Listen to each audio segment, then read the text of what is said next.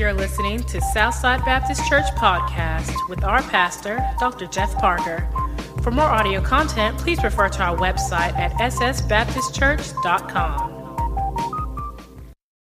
It is critical that you and I know the heart of God. Amen. If we do not know the heart of God, then we will never be an effective witness for Christ. We can never be. And it is critical that we understand and know the heart of God. And we thank God for all these children now as they're beginning to make their way. And Christina and the fantastic job she's doing in leading our children's ministry. It is a joy to see what God is doing in the life of so many of these kids. I want you to take your Bibles and turn to Luke chapter 23. Luke chapter 23. Last week we looked at the crucifixion. And today we're going to be looking at the subject of the death of Jesus Christ. Okay? Now I want you to do something that's going to be very, very difficult for you to do. But I want you to look this way, and it's probably going to be one of the hardest things that you've ever had to say as a believer. Okay?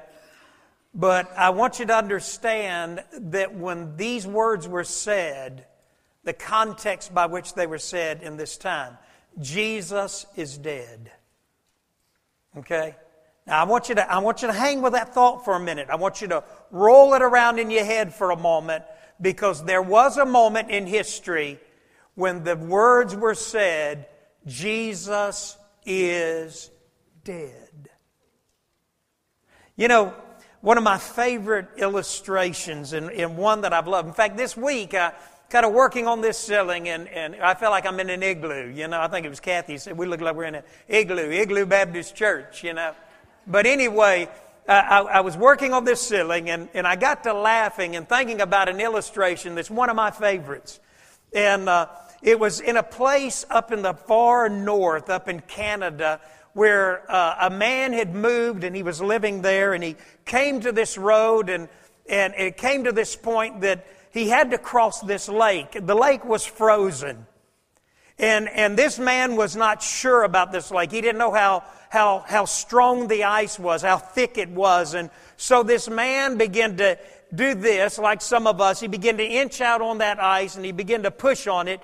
And finally he realized that he had to get across this lake, this frozen lake. So he got down on his hands and knees, and he began to go across that lake. He was inching his way across, and he became so afraid that finally he was laying down, and he was making his way across this frozen lake ever so slowly. And then all of a sudden he heard, I love this, all of a sudden he heard in the background a team of horses.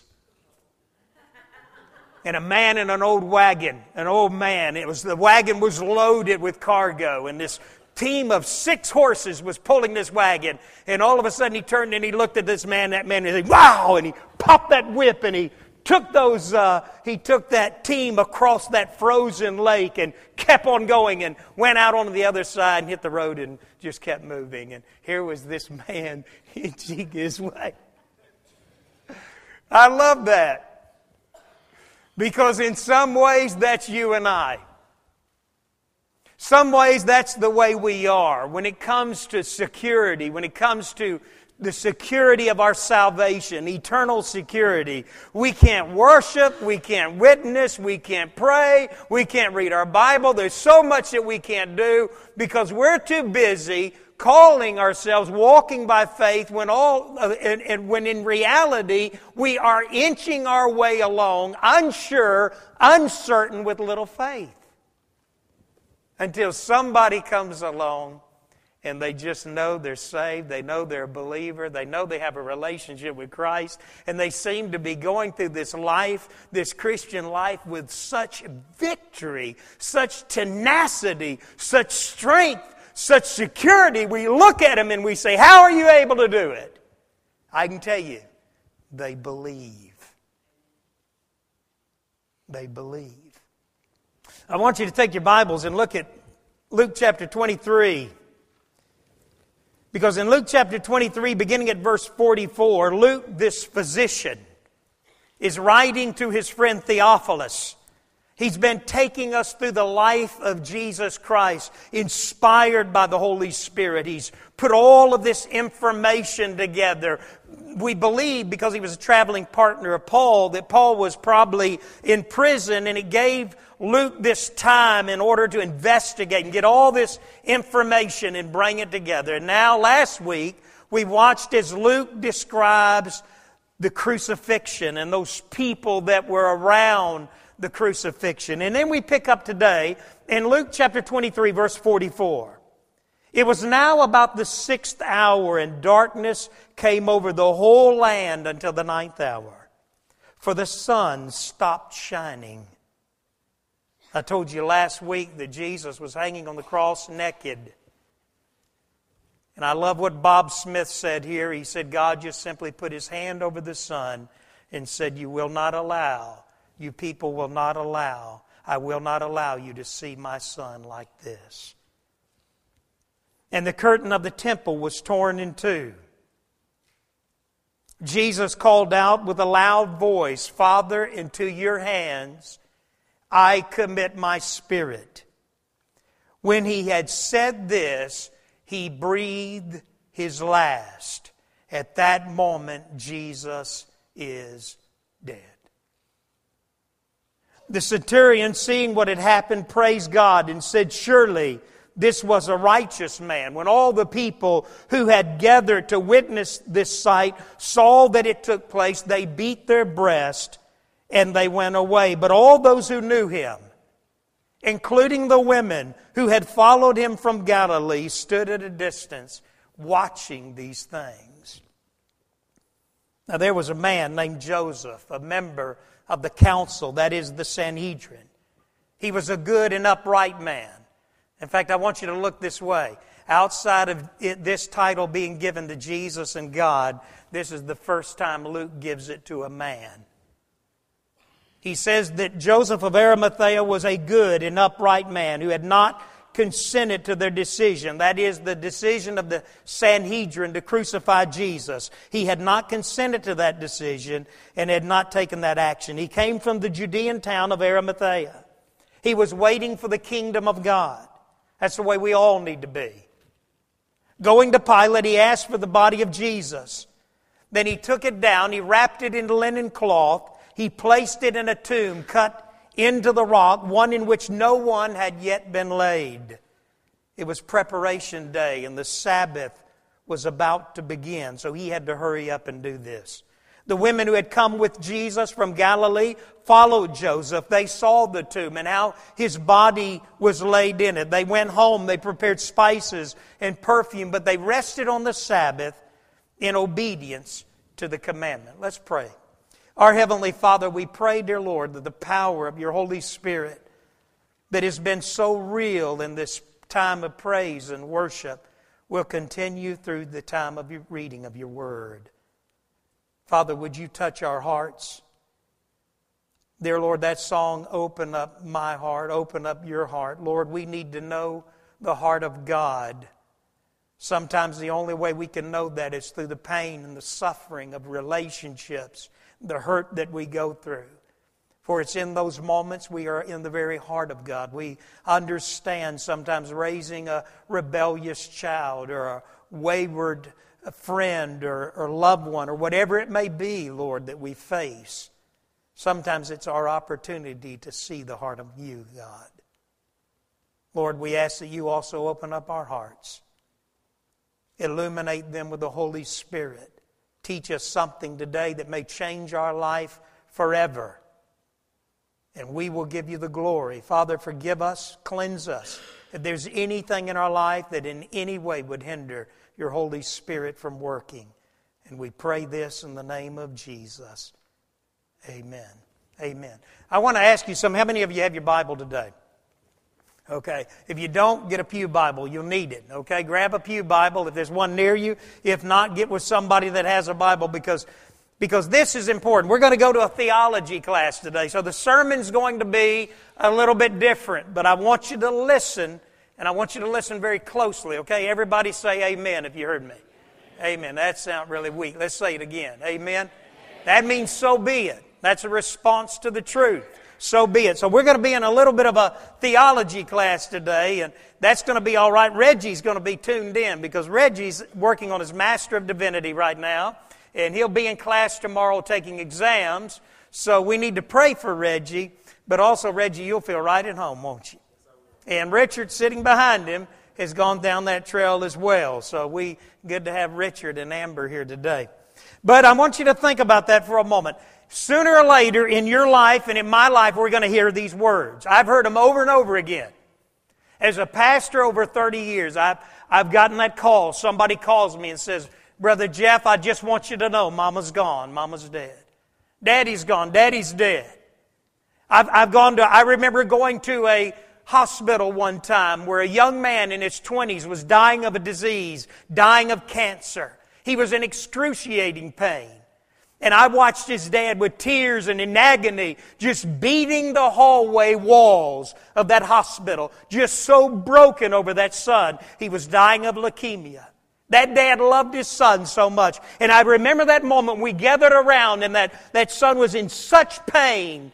And we prayed that God would take him. A few minutes later, I stepped down that hallway, came back. And that dad came out with tears in his eyes, relief in his voice. He said, Brother Jeff, he's gone. He's dead. You and I can never forget this. Jesus died. And I want you and I to grasp that and to mull over it and think over it today because these three words are so alien to us.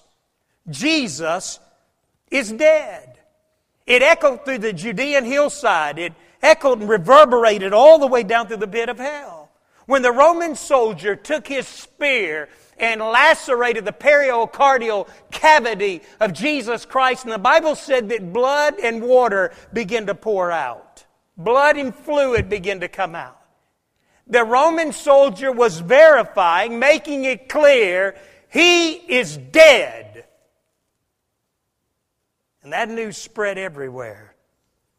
The Nazarene, the Galilean, the man who had raised Lazarus from the dead. And Lazarus' life was still being threatened at this time. The man who had walked on water, the man who had restored sight to the blind, the man who had caused deaf men to hear, the man who had repeatedly touched a funeral procession of a young man whose mother was going to bury him, and that young man came to life. Over and over again, this man had the influence and the power of God, the Holy Spirit in his hands, and yet he's dead.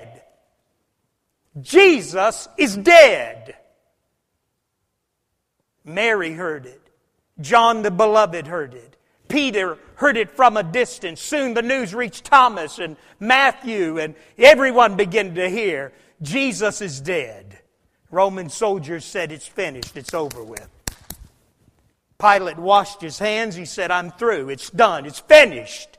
Herod began to rejoice. Sanhedrin began to celebrate. Jesus is dead.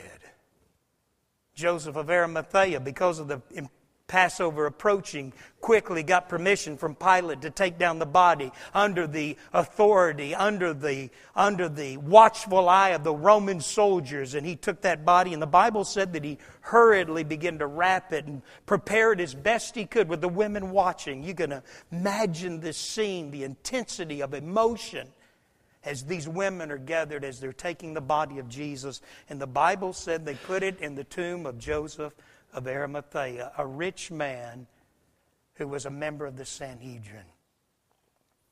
They rolled that stone there and across that entrance. They posted guards there and they said, it's done. People who loved him and followed him were now broken. He's dead. We can never forget Jesus was dead. And I want you to reflect on that for a moment because the Bible says, and I want to give you some clear statements today. These are theological statements, things you and I can hang our hats on. Jesus was dead. Now, the Bible says, and Luke tells us here, in verse 46, it said, Jesus called out with a loud voice. He said, Father, into your hands I commit my spirit. And when he said this, he breathed his last. In other words, the Bible says, in the King James it says, he gave up the ghost. He gave up his spirit. Now that's a strange way for somebody to die. That's a strange way for it even to be worded here. But it's the only way that Jesus could die. You see, Jesus had made this statement already even to his enemies who were threatening him with death. He said, listen, no one can take my life from me. That's a bold statement. Imagine you're here in South Jackson one day. You're going home one evening. You come up to the door of your home only to be met by a couple of thieving thugs who are walking out with your TV. One of them pulls out a .38 and says, if you make one move, or if you say one thing, or you try to run, I'll shoot you. You look at him and say, you can't kill me. You can't take my life. The only way my life can be taken from me is if I voluntarily give it up. Wow. And my friend, that's a theological statement. Jesus said to the Roman authorities, he said, no one takes my life from me. In other words, what he was saying is, you can't kill me and I won't die. The only way I'll die is if I agree to die voluntarily. That is a powerful statement. The soul that sinneth, the Bible says, shall surely die. But Jesus had no sin. So he can't die. Now I want you to think about that, because that's a deep valley of theology there. The enemy, our enemy, the devil, is called the accuser of the brethren. He's the father of lies. But in this case, our enemy had no legal grounds. Jesus could not die because he had never sinned.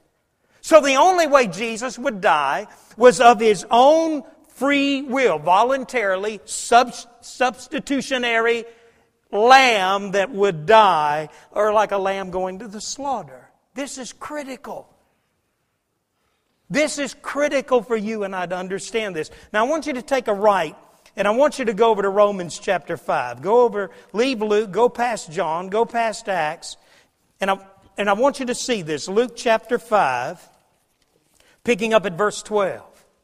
Why is this important to you and I? Look at Romans chapter 5, beginning at verse 12. Go from Luke, John, Acts, right over there, over into Romans. In Romans chapter 5, verse 12, watch what Paul said. This is the great theological treatise of the Scripture. Paul says, therefore, just as sin entered the world through how many men? One man. Anybody want to name him? Adam. Therefore, just as sin entered the world through one man, and death through sin, and in this way death came to all men, because why? Because all sinned. For before the law was given, sin was in the world, but sin is not taken into account when there is no law. Nevertheless, death reigned from the time of Adam to the time of Moses, even over those who did not sin by breaking a command as did Adam, who was a pattern of the one to come. But the gift is not like the trespass. For if many died by the trespass of the one man, how much more did God's grace and the gift that came by the grace of the one man, Jesus Christ? Well, what does that mean? What is Paul saying? Paul said to you and I, he said, listen, we need to understand that sin, this thing we call sin, this disease of sin, entered by my great-great-great-great-great-great-great-great-great-great-great-grandfather. And his name is Adam. And when Adam sinned there in the garden, when he disobeyed God, in that moment, he literally contracted the disease of sin, and that disease has been going from one generation to the next to the next. Let me give you an example. Do you have to teach a child to sin? Do you have to teach a child? Now, son, I want to talk to you a little bit about rebellion today. Now, look at me real closely. Now, next time I tell you to do something, you go, now say it with me, son, no. Now, son, if you want to add a little bit to it, throw a little fit. Okay, now let me show you how to throw a fit. Get down and kick. Or get a real defiant look in your face and look at me and go, no. Okay, now you with me, son? Are we together here? You see, that sounds silly to us because we know and you know if you've had a child and you've brought that child in the world and you're in the process of raising that child, you don't have to teach that child sinful behavior, rebellion. They know it. Why? Because great-great-great-great-great-grandfather Adam contracted the disease of sin, and it's been going through one generation. This is what Paul was saying in Romans 5:12. He says, through that one man, we all acquired this virus, this disease. And we call it sin. Now, where does sin lead us? Look at Romans chapter 6, verse 23. I want you to see this. Romans chapter 6, and I may have done like you did. I went back to Luke, so it'll take me a minute. Romans chapter 6, verse 23. In fact, this is a passage out of the Roman Road. Watch what Paul said here. For the wages of sin is what? It's death. You see, now what the Bible says, all the way back in the garden, God told Adam, He said, Adam and Eve, He said, now look, let's have a short meeting here. You people, you've got it made. You've got it made. You've got a BMW. You've got a house by the reservoir. You've got money in the bank. You see this. You see all of this expanse of this land. It's all yours. In fact, I want you to have dominion over it. Man, listen. You see all those trees? Peach trees, apple trees, pear trees. Look, all of it's yours. You can just, hey, there's not a weed. Man, you don't even know what a weed is, so let's don't even talk about weeds. I mean, you've got it made. All I want you to do, now wait a minute, before you go, I want you to understand this. There's this one tree. You may say, well, why are you using the Christmas tree? Well, because some people, this is all they see come Christmas. And this is the way the devil does a tree. You think the devil does it? This way he does a tree. He hangs some lights on it, gets some shiny balls, and stretches some ribbon. Boy, he makes it look really, really good. That's the way the enemy works. He'll dress up sin just like this.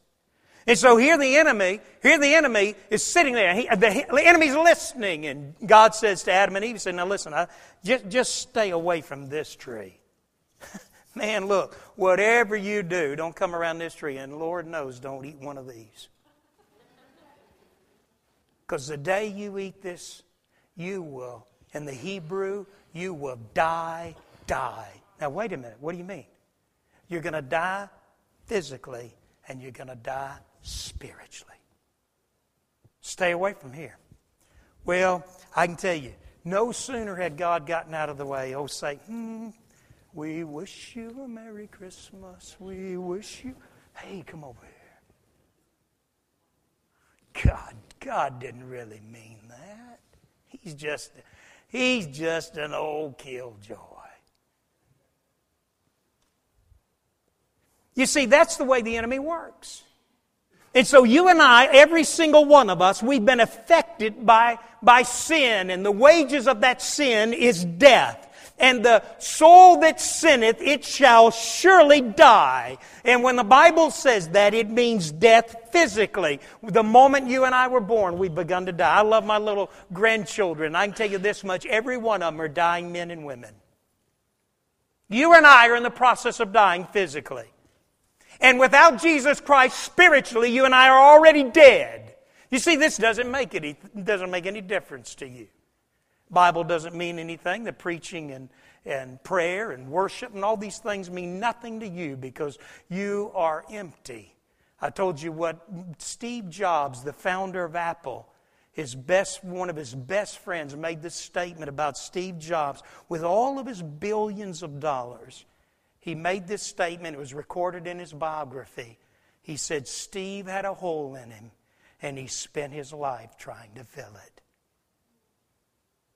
And some of you in this room, you're spiritually dead, and so none of this makes any difference to you all at all. You're physically dying, and spiritually there's a hole. And Jesus said this. He said, listen, you don't fear the one that can kill the body. You better fear the one who can kill the soul. Some people say, well, that's all right.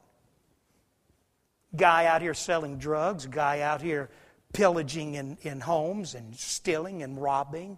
the thugs who run the streets of a lot of this city. You know what their thought is? You know why they're not worried about death? Because this is their thought. Well, who cares? When I die, it's over with.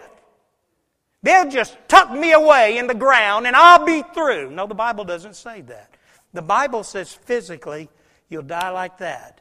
The Bible says, you know how long it takes to kill a soul? Eternity.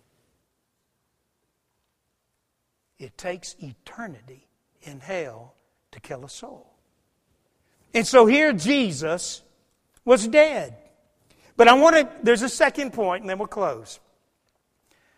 Not only is Jesus was dead, but I want you to listen to something. I am dead. And if you're a believer and you put your faith and trust in Jesus Christ, in some ways you're a dead man walking, a dead woman walking. R.G. Lee, and I've used this illustration a lot. R.G. Lee, the great preacher of Bellevue Baptist Church there in Memphis, Tennessee, the one that Adrian Rogers would later pastor. R.G. Lee, on his first trip to the Holy Lands, was on the top of Mount Calvary on Golgotha, there on that place where Jesus was crucified. The leader, the tour guide, looked at the group from Bellevue and said, "Has anyone been here before?" Dr. R.G. Lee said, I have. I've been here before. And the tour guide said, "Well, when?" He said, 2,000 years ago. Now, my friend, there's a lot of theological truth to that. You see, the reality is, in fact, I want you to take your Bibles from Romans, and I want you to go on past 1st and 2nd Corinthians. I want you to go over there to Galatians chapter 2, because I want you to see something today. You see, Jesus was dead. Jesus died. He took the penalty of our sin, which was death. Now, in Galatians chapter 2, verse 20, watch what Paul says here. Paul says this. Are you with me? Say amen if you are. Paul said this, "I have been crucified with Christ, and I no longer live, but Christ lives in me. The life I live in the body, I live by faith in the Son of God who loved me and gave Himself for me." Now I want you to think about that for a minute. Paul said this. Paul said, "I am crucified with Christ." What Paul is saying is, I died on Calvary. You remember me telling you the story of the missionary doctor? We had a hospital called Sanyati in Zimbabwe, where we had a field hospital there when we were on the mission field.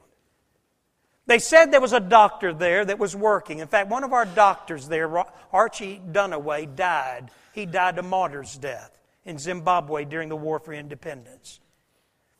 One day that doctor was working, and as he was working on a patient, a young intern who had come out there but was afraid, he was scared, he was frightened. It was a war-torn country. It was very dangerous. And so the young intern just looked at the doctor in the middle of surgery and said to him, he said, "Aren't you afraid that you might die?"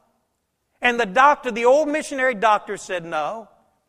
And then he turned and looked at the young intern. He had that mask on, but his eyes kind of twinkled. He said, "I died a long time ago." Jesus said, "If any man will come after me, let him deny himself and take up his cross." Well, taking up his cross is not just a matter of denying self, it's dying to self. And so you see, Jesus was dead, and in essence, I'm dead. Theologically, I'm dead. I'm dead in Christ. Do you know this? The law has no jurisdiction over a dead man. Isn't that great? You see, Paul said we've been set free of the law. And you say, well, that doesn't make sense. But the law has no jurisdiction over a dead man. I've done a lot of funerals, but I have never seen the court subpoena a dead man to appear in court. Have you ever seen that? You know, at Virginia Tech this past week, there was an officer killed. Did you see that on the news this week? And there was a man that killed an officer, and then later he killed himself. Now, I'm sure on that college campus, which has been torn so much, and I'm sure in that community, and I'm sure among the law enforcement there, that they would have loved to press charges against that man who had killed that officer. They would have loved to have punished him. But they can't because he's dead. They probably would love to give him the electric chair. They probably would love to give him lethal injection.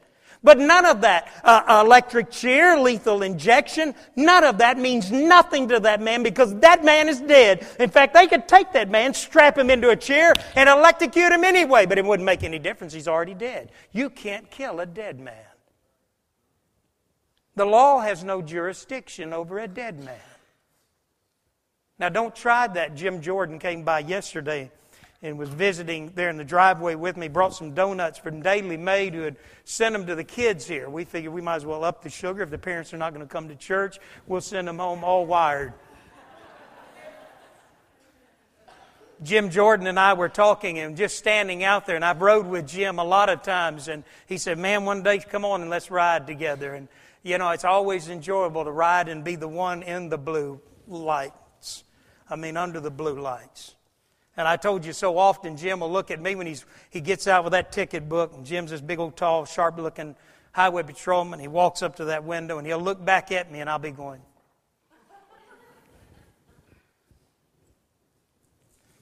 Where I was going with that? No, I know where I was going. I've been with Jim a few times, and we've never pulled over a dead man and given him a ticket. We pulled over a few people that wish they were dead. You see, the law has no jurisdiction over a dead man. And so Paul says, and he says to you and I, he says, I have been crucified with Christ. And because of that, I am dead in Christ. He died, and I died in Him. And so the law has no jurisdiction. Now, keep in mind the penalty of sin, the wages of sin, the pay of sin is what? It's death. Let me give you some statements real clearly and we'll close. Jesus was a perfect, sinless sacrifice. Okay, the soul that sinneth shall surely die. Okay, so guess what? Jesus is what did John the Baptist say when he saw Jesus? Behold, the Lamb of God that washes away what? The sins of the world. Okay, so here we have a perfect, sinless sacrifice who took my penalty, took your penalty, and died in my place. Died in your place. In other words, I've sinned, I deserve to die. Jesus said, I haven't sinned, and I tell you what, I'll die in Jeff's place. Does that make sense? So here we have the death of Jesus Christ. Now the enemy, my enemy, cannot press charges, and the law has no jurisdiction. So I want you to see one more thing. Take a left. Romans chapter 6. Romans chapter 6. Just go back from Galatians, go past Corinthians, Romans chapter 6. I want you to see this. This is critical. Romans chapter 6, verses 3 through 5. Watch this. Romans chapter 6, 3 through 5. Listen to what Paul says here. He said, or don't you know that all of us who were baptized into Christ Jesus were baptized into His death? Okay, now let me explain the word baptize. The word baptize, when we baptize somebody, and this is why as Baptists we do it by immersion. Baptism means to be put in or put under, to be immersed, to be, you see the person, in other words, we'll say they're buried. The old life is buried under the water. It's buried. The old man is buried. He's put away. And he's resurrected into a new life. In other words, he's immersed. When you and I are said to be baptized in Jesus Christ, what it means is this. I am immersed. I am in, listen to this, stay with me, this is critical. I am in Christ. I am in Jesus Christ. Wow, what does that mean? That means the penalty for my sin, death, has already been paid. That means the law has no jurisdiction over me. That means that in the presence of God, I'm sinless. Why? Because when God looks at me at the judgment, who does He see? He doesn't see me. He sees Jesus, a perfect sinless sacrifice. So there's no jurisdiction. Now watch what Paul goes on to say in Romans chapter 8. Well, let's read. Look at 3 through 5. If we have been united with Him like this in His death, we will certainly also be united with Him in His resurrection. For we know that our old self was crucified with Him, so that the body of sin might be done away with, that we should no longer be slaves to sin, because anyone who has died has been freed from sin. Amen. Look at Romans chapter 8, verse 1. Romans 8, verse 1. Watch this. Therefore, there is now no condemnation for those who are where? In Christ Jesus.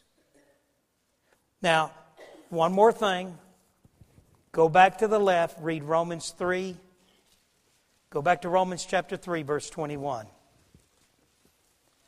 But now a righteousness from God apart from law has been made known, to which the law and the prophets testify. This righteousness from God comes through faith in Christ Jesus, in Jesus Christ, to all who believe. Does that make sense? Charlemagne, when they found his tomb, when they came into that tomb, Charlemagne's skeletal remains were sitting. He was sitting on a throne. Now, all it was were the skeletal remains of Charlemagne. And when they looked, the crown that had been placed on the dead man's head was now falling over this skull and across his face like this. So you can picture this scene as archaeologists found this tomb. They said as they looked at the throne, he was sitting on this throne, a skeleton, this great man Charlemagne. The crown was laid across his face, and in his lap was an open Bible. A bony finger was on the passage.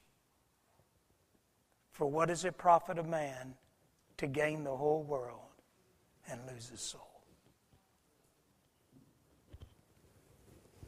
You see, for you and I, who have put our faith and trust in Jesus Christ, the law nor our enemy has any jurisdiction. I can't die. I've already died. Well, how did I die? I died in Christ.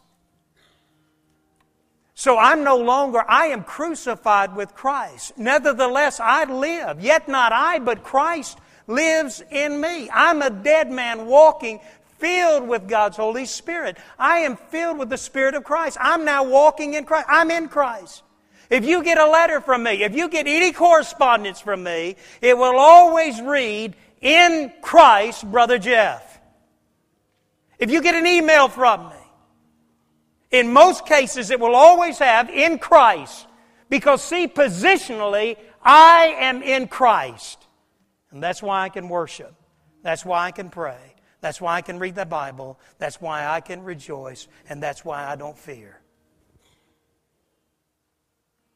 You see, God doesn't want you and I spending our life on the lake of life, inching and squeaking across and unsure and uncertain. Well, I don't know if I'm saved. I hope I'm saved, and let me step out just a little bit farther, while other people are popping that whip and living the victorious life. My friend, I don't have to worry. I don't have to worry about the judgment. Jesus Christ has already taken care of it. I won't be at the great white throne judgment because He's already taken care of that, because I am in Christ. And I pray today that you have Christ in your heart. I pray that you've opened up your heart and said to the Holy Spirit, "Come in and be the Lord of my life." But I hope at the same time, as you've done that, you understand the Bible says you have been baptized into Jesus Christ. We are one body. What does that mean? We are one body. We're all members of one body. Well, whose body is it? It's Jesus. And guess who's the head? The mind of Christ. Paul said, "Let this mind be in you, which was also in Christ Jesus." Let's stand together. With heads bowed and with eyes closed, nobody looking around. I want to ask you a question today. If you died right now, do you know for certain where you'd spend eternity? Have you reached a point in your life that you've come under the conviction of your sin? And in simple childlike faith, you have said, Lord Jesus, I know that I am a sinner. I know I'm separated from you. I know that I'm dead, as Paul said in Ephesians 2:1, I'm dead in my trespasses and my sin. And Lord, I know the wages of sin is death. Lord, I know I deserve hell, to be eternally separated from you. But Lord, I know that you love me. And you paid the penalty for my sin, which is what? Which is death. You died on the cross so that I could live. You paid my penalty so that I could go free in Christ. Maybe you're here today and you've never asked Jesus to come into your heart. I want to encourage you to do that now. If Christ is dealing with you, if you say, I understand what He's saying. For the first time, it makes sense to me. I understand it, and I want to do that now. Then I want you to pray this prayer with me, with heads bowed and with eyes closed. Dear Lord Jesus, I know that I'm a sinner. And I know I've done a lot of things that I'm ashamed of. But Lord, I ask you to come into my heart, to forgive me of my sin, and to be my Lord and my Savior. I thank you, Jesus, for what the Bible teaches and this prayer that I prayed, that right now I'm saved. Our Heavenly Father, if someone prayed that prayer and they meant it, dear Lord, they've understood, it makes sense. They've somehow grasped how much, God, you love them, and they've reached out in simple childlike faith. Paul made it clear that for anyone who would believe. And Father, they have simply believed today. And now they're going to live a life of trusting you. Father, if they prayed that prayer and they meant it, I pray, dear Lord, today that they would come and boldly make it public. And Lord, you might do a great thing in their life. And we pray this in the name of Jesus. Amen. I'm going to ask our